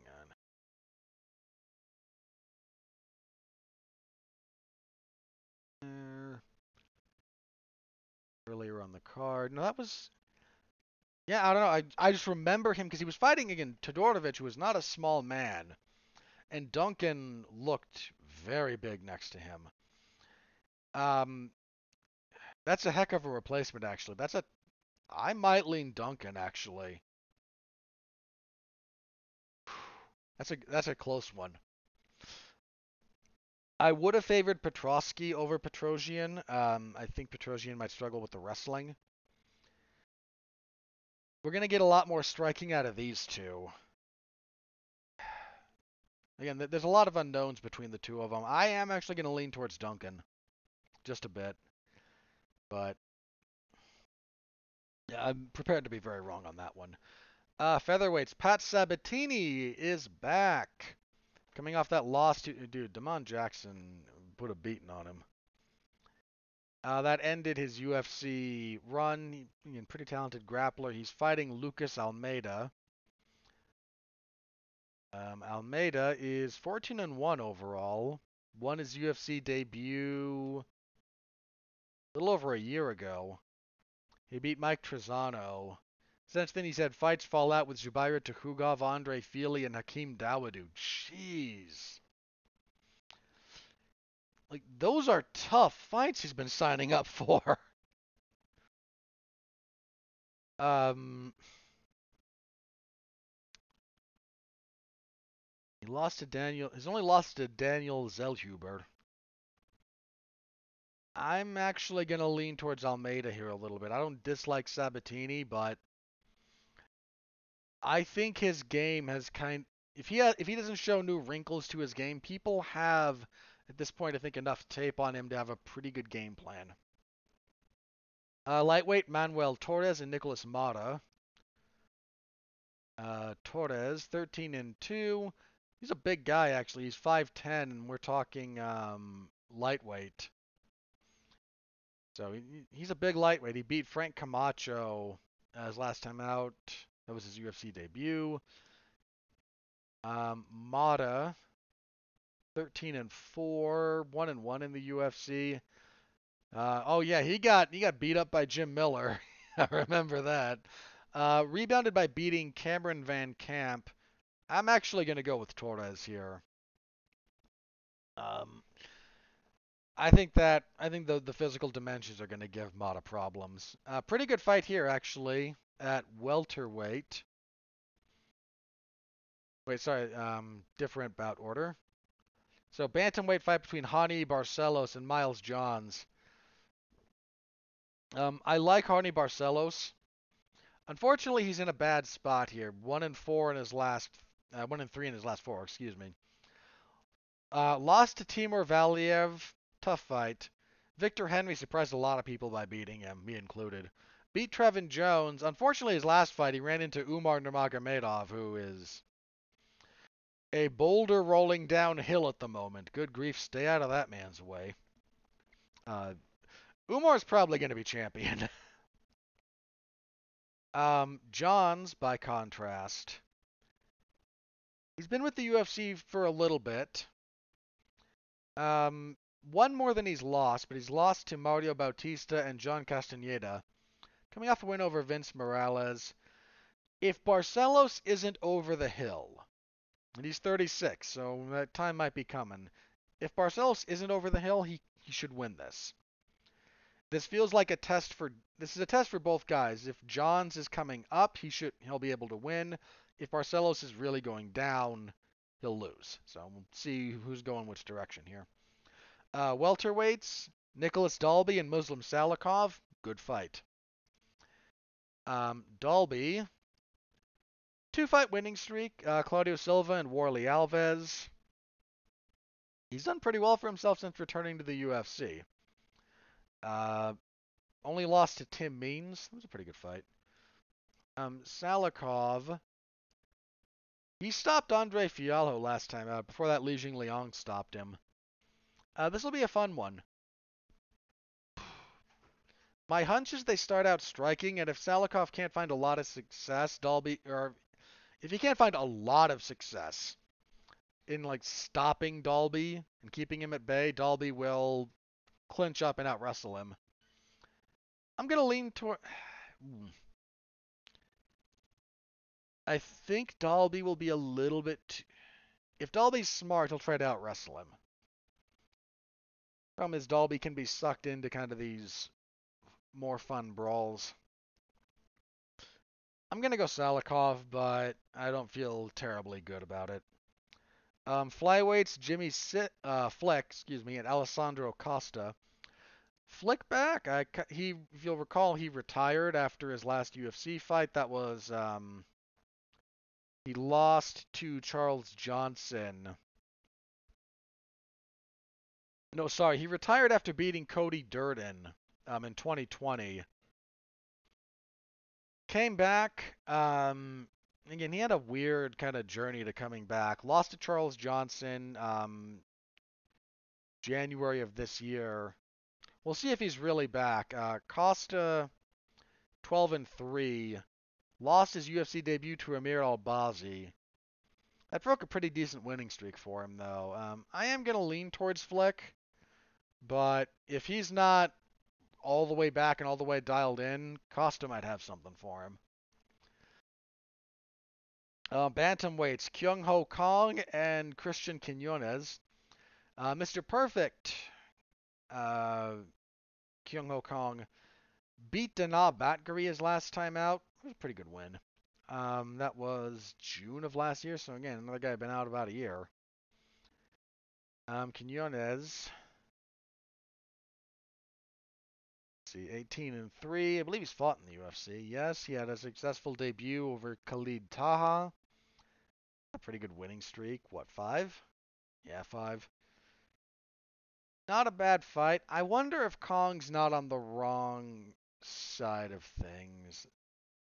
I keep saying Kong like it's K1. It's K-A-N-G, but it's slightly different. Slightly wider A. Kyung Ho Kong. It's a tough one. Again, Kong's a little bit more established. It's actually a pretty decent step up for Quinones. Um, I'm gonna pick Kong, but again, if he's going the wrong way, Quinones will take this from him. See, next up we have Zhalgas Zhumagulov and Felipe Boons? Where's that gentleman from? Brazil. Going with Boonez until I hear otherwise. Apologies if I'm doing it wrong. Zhumagulov. Poor guy had that. He was supposed to fight. One, he's on a rough stretch. He's lost a couple of split decisions that he maybe should have won. He had that fight with Rafael Estevam pull out after Estevam didn't even try to weigh in back in April. So, yeah, again, his UFC record is 1-5. Lost a decision to Raulian Paiva. Paiva missed weight for that, actually. Lost to Amir Albazi. Beat Jerome Rivera. Got stopped by Manel Kopp. Lost a split decision to Jeff Molina. I kind of thought he won. Lost a split decision to Charles Johnson. I definitely thought I recall scoring that one for Zhumagulov. I feel bad for him. Again, some of those split decisions. The Molina fight, again, you could make the argument either way. I scored it for Zhumagulov, but I wasn't up in arms over it. The Johnson one, I did not feel great about that not going his way. Anyway, Bunez is 13-6. UFC debut? Yes, indeedy. 2-fight winning streak. If Zhumagulov can't win this one, they're probably going to cut him. I'm going to pick him here sentimentally. That guy's had some bad breaks. Let's see, women's flyweight, Teresa Bleda and Gabriela Fernandez. What do we got here? Bleda had a successful, she fought UFC, lost her UFC debut to Natalia Silva. You know, As far as losses go, that one might age pretty. That one might age okay. Silva's. Wait, didn't Silva just get beat, or did she just do the beating? Yeah, when she beat up on Victoria Leonardo not too long ago. So again, that loss might age okay. Fernandez, 0-1 in the UFC, lost to Jasmine Jasdavicius in her UFC debut, February of this year. I'll lean towards Bleda because why not? Let's see. Ronnie Lawrence will be a bantamweight here. Ronnie Lawrence and Daniel Argueda. You know, for a lower end-ish bantamweight fight, this is not bad. Lawrence is 2-1 in the UFC, coming off of that loss. Yeah, he ran into Said Yakub Hakramanov.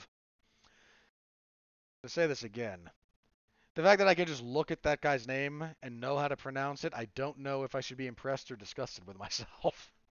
I mean, I've seen the name before. I've covered some of his fights, so I've heard it, but some of these fighters, man, like, I have absorbed a weird amount of. Who was it I was talking with about this the other day? So, yeah, someone I went to high school with. I'm in the military now, like, was stationed in Poland for a while, and was kind of doing the Polish alphabet thing. Like, wait a minute, none of this makes sense, which is kind of fair. And I kind of said, no, that's, and I sort of phonetically spelled out my approximation of it, and got back at, wow, that's not actually half bad. How'd you do that?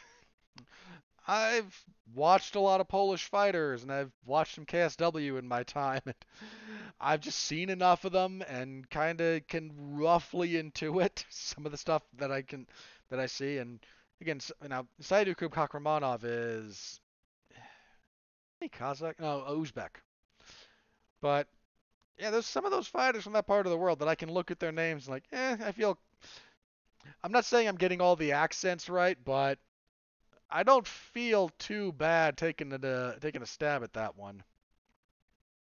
Um, Argueda moving down to bantamweight for this. He's normally a flyweight. He's 1-1 in the UFC. Lost to Damon Jackson. Beat Nick Aguirre. Had a canceled fight with Isaac Dulgarian. I'm okay picking Lawrence here. I kind of like Ronnie Lawrence. And I'm not sure what Algueda will look like at bantamweight. And kicking everything off, we have Modestas Bakauskas and Zach Pauga. Mr. Bakauskas, isn't he coming back off an injury? No, Khalil Roundtree's the one who injured him. Oh, he got cut after that. Yeah, won a couple of Cage Warriors, beat Tyson Pedro in his comeback fight to the UFC. Yeah, Roundtree did a number on his knee, man. That was nasty. So yeah, he's back, going for a second win in the UFC. Pauga,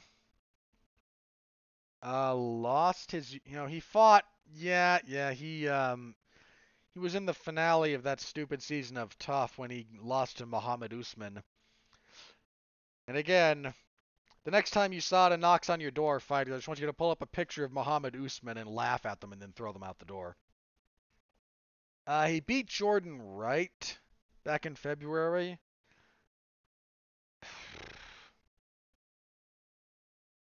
That's actually kind of a tough one. Wait a minute, that was at heavyweight, the Muhammad Usman fight, right? Double check that.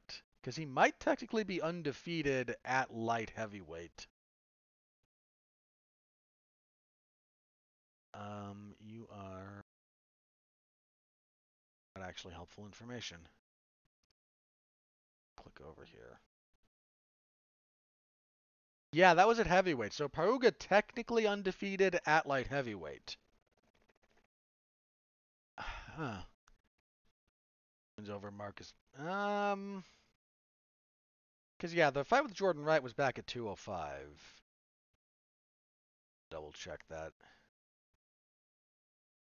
Yeah, that was at light heavyweight. Um, That's actually a tougher fight than you might think. All right, I'm gonna lean towards Bukowskis. Here's the thing about this: Pauga has 7 professional fights. There's room for him to grow by leaps and bounds between fights here when you're that early in your development. I'm gonna lean towards Bukowskis because he's more seasoned, and that does matter in these situations. So, gonna lean towards Bukowskis. But that's where we are with that card. So again, a lot of fights, and I'll be covering them all Saturday in the MMA Zone of 411mania.com. Stop by, say hello. I appreciate it. All right. So let's move on. We'll talk about a couple of news items very briefly. So the PFL had a couple of big upsets actually. They had an event Friday, and the big talking point. Look, I'm not gonna bash the PFL here. They had a Dude, the amount of drug test failures they had after those last couple of events just crippled their season. Just crippled it. They had what, like 5 guys fail drug tests? How do you fail commission testing, guys? It's not. There's a long-standing joke about commission testing. It's not actually a drug test, it's an IQ test. Because you know when you're going to be tested. And you should know the half-life of the stuff you're putting in your body. So all you have to do is go back, call it 2 weeks. I forget what it is. But if you're curious, plenty of people will talk about this on YouTube. The guy, Derek from More Plates, More Dates. Happy to talk about this and kind of the thresholds here and when they fall out. So I'll say 2 weeks for the sake of argument. Because I can't remember off the top of my head and I'm not going to look it up. All that means is you stop taking anything 15 days before your test. And it will be out of your system hunky-dory. Somehow, these people can't put on their Google Calendar or program into their phone, on this day, stop taking drugs.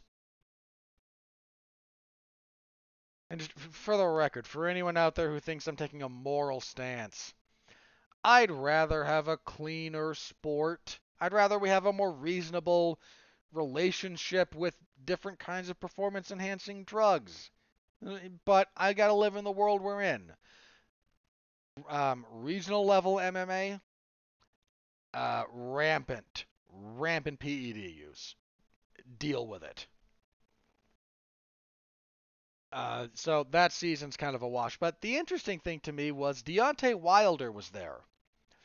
And they actually pulled him onto the broadcast at one point. He stood cage side with the other commentary team, and they talked. And, it's Wilder kind of testing his options. And the notion of Deontay Wilder versus Francis Ngannou was naturally brought up because Francis fights for them.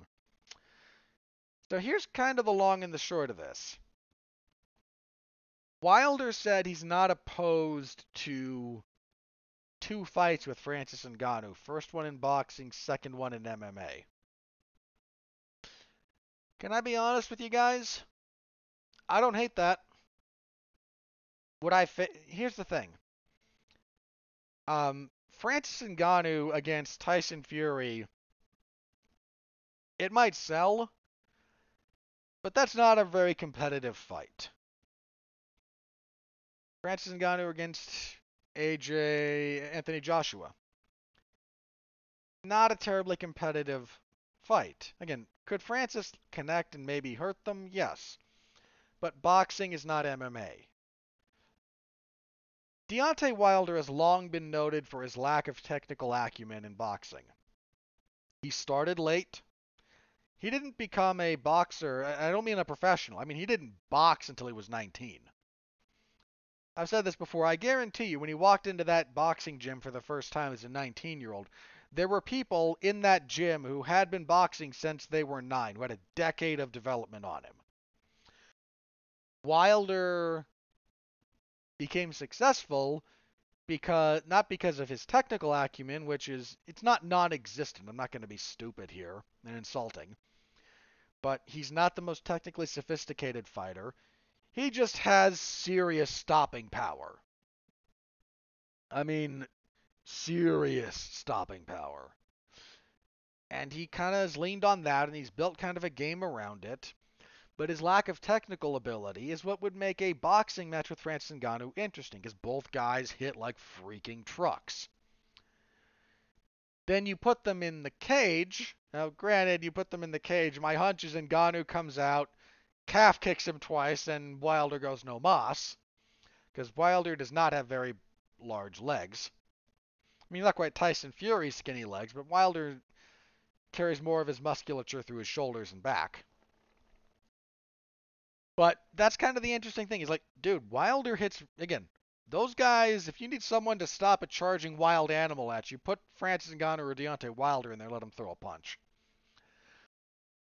And that's kind of the interesting thing because Wilder in 4-ounce gloves has the potential to be terrifying. So would I favor Francis in an MMA fight? Oh yeah. Dude, Francis, as soon as he takes him down, would be it. Um, if you want to know, like, size matters, but if you want an example of the importance of technique, there's a little video out of Tyson Fury kind of rolling around with Nate Diaz, and Nate out wrestles him. This should be a giant warning sign to the people going, yeah, Tyson Fury's totally going to come to the UFC for a fraction of what he normally makes and fight John Jones in the cage. Buddy, if Nate Diaz is doing that to you, what in the world do you think John Jones is going to do to you? And Tyson Fury is not stupid. He knows that. He's not going to do that. But again, Wilder might, not because he's stupid, but because one, he hits really hard, and two, another fight with a two-fight deal with Ngannou and Wilder, one boxing, one MMA. Again, is that my favorite thing in the world? No, it's not. I don't hate it though. Again, this is not finalized. This is kind of being spitballed, but I do not hate that idea. All I'm saying, I don't hate it. All right. As far as news, what else do I have here? I'll be very brief with this, I think. So, Chris Weidman has booked his return UFC fight. The last time we saw him was when he broke his shin horribly, throwing a leg kick at Uriah Hall, and he hadn't been seen since. I mean, he returned. He did some grappling recently. He had some complications in the healing process, so that poor guy has had a lot of injuries. But he's booked his return fight. It will be for UFC 292, and he will fight Brad Tavares. I can live with that. I think Weidman's on the wrong side of it. Like, he's clearly still got some gameness to him, but injuries, time off, mileage, abuse. Like, that guy's taken some physical abuse. Um, I might favor him over Tavares, but we're probably a lot closer to the end of Weidman in the UFC than most people might realize. All right. Was there any other news? Do I care about Conor McGregor? All right, like 20 seconds. So Conor McGregor was at one of the NBA Finals games. This was between the Miami Heat and the Denver Nuggets, and did kind of a halftime doohickey where he went out and fought the mascot. So Conor swings the left hand, hits the mascot in the head. Bear in mind, the mascot hits the costume in the head. The mascot falls over because the mascot knows what's up, and Conor, off script, goes over and drops the old coffin nail punch. It's not quite a Dan Henderson flying through the air, but and apparently that second punch was again off script and clipped the gentleman in the costume badly enough that uh, look, he got checked out at a hospital. They gave him some pain pills and said go away. But Dude, Connor, my man, you just can't get out of your own way, can you? You know, I haven't watched it yet, but apparently I have a friend who did. The McGregor documentary on Netflix. His big takeaway from it, one of them, was the profound difference between what Connor says he wants to do and be, and what his actions are. And you know what? Fair enough. Again, I haven't watched the documentary, so I can't comment, but I don't think we're going to see Connor versus Chandler. At this point, I don't know what we're doing. I do not know what we're doing. So, a brief thing on that. I don't expect there to be like criminal repercussions or anything, but that'll be the last time someone invites him to do something like that. Just throwing that out there. All right, let me check Twitter one more time real quick, and if nothing new has come up, we will do plugs and get out of here on an episode I did not expect to be this long. I apologize, guys. I figured not this long. So, Twitter, here we go. All right, nope, nothing new. So, plugs, what do I got this week? Again, on the coverage side of things, MLW Fusion will be up on Thursday because they're on Fusion again, and I will cover that, but I couldn't cover Underground, logistical reasons. WWE SmackDown on Friday, per usual. UFC event on Saturday, per usual. Okay, no, as of this recording, I have not been asked to cover anything on Monday or Wednesday. But that might change. I am kind of permanently on deck. So, look out for that. On my other podcasting front, Damn You Hollywood, this Tuesday, we go live at 9 p.m. Eastern. We will be reviewing Transformers Rise of the Beasts. That will be myself, Mark Radulich, Jason, I want to say? Yeah, Jason Teasley.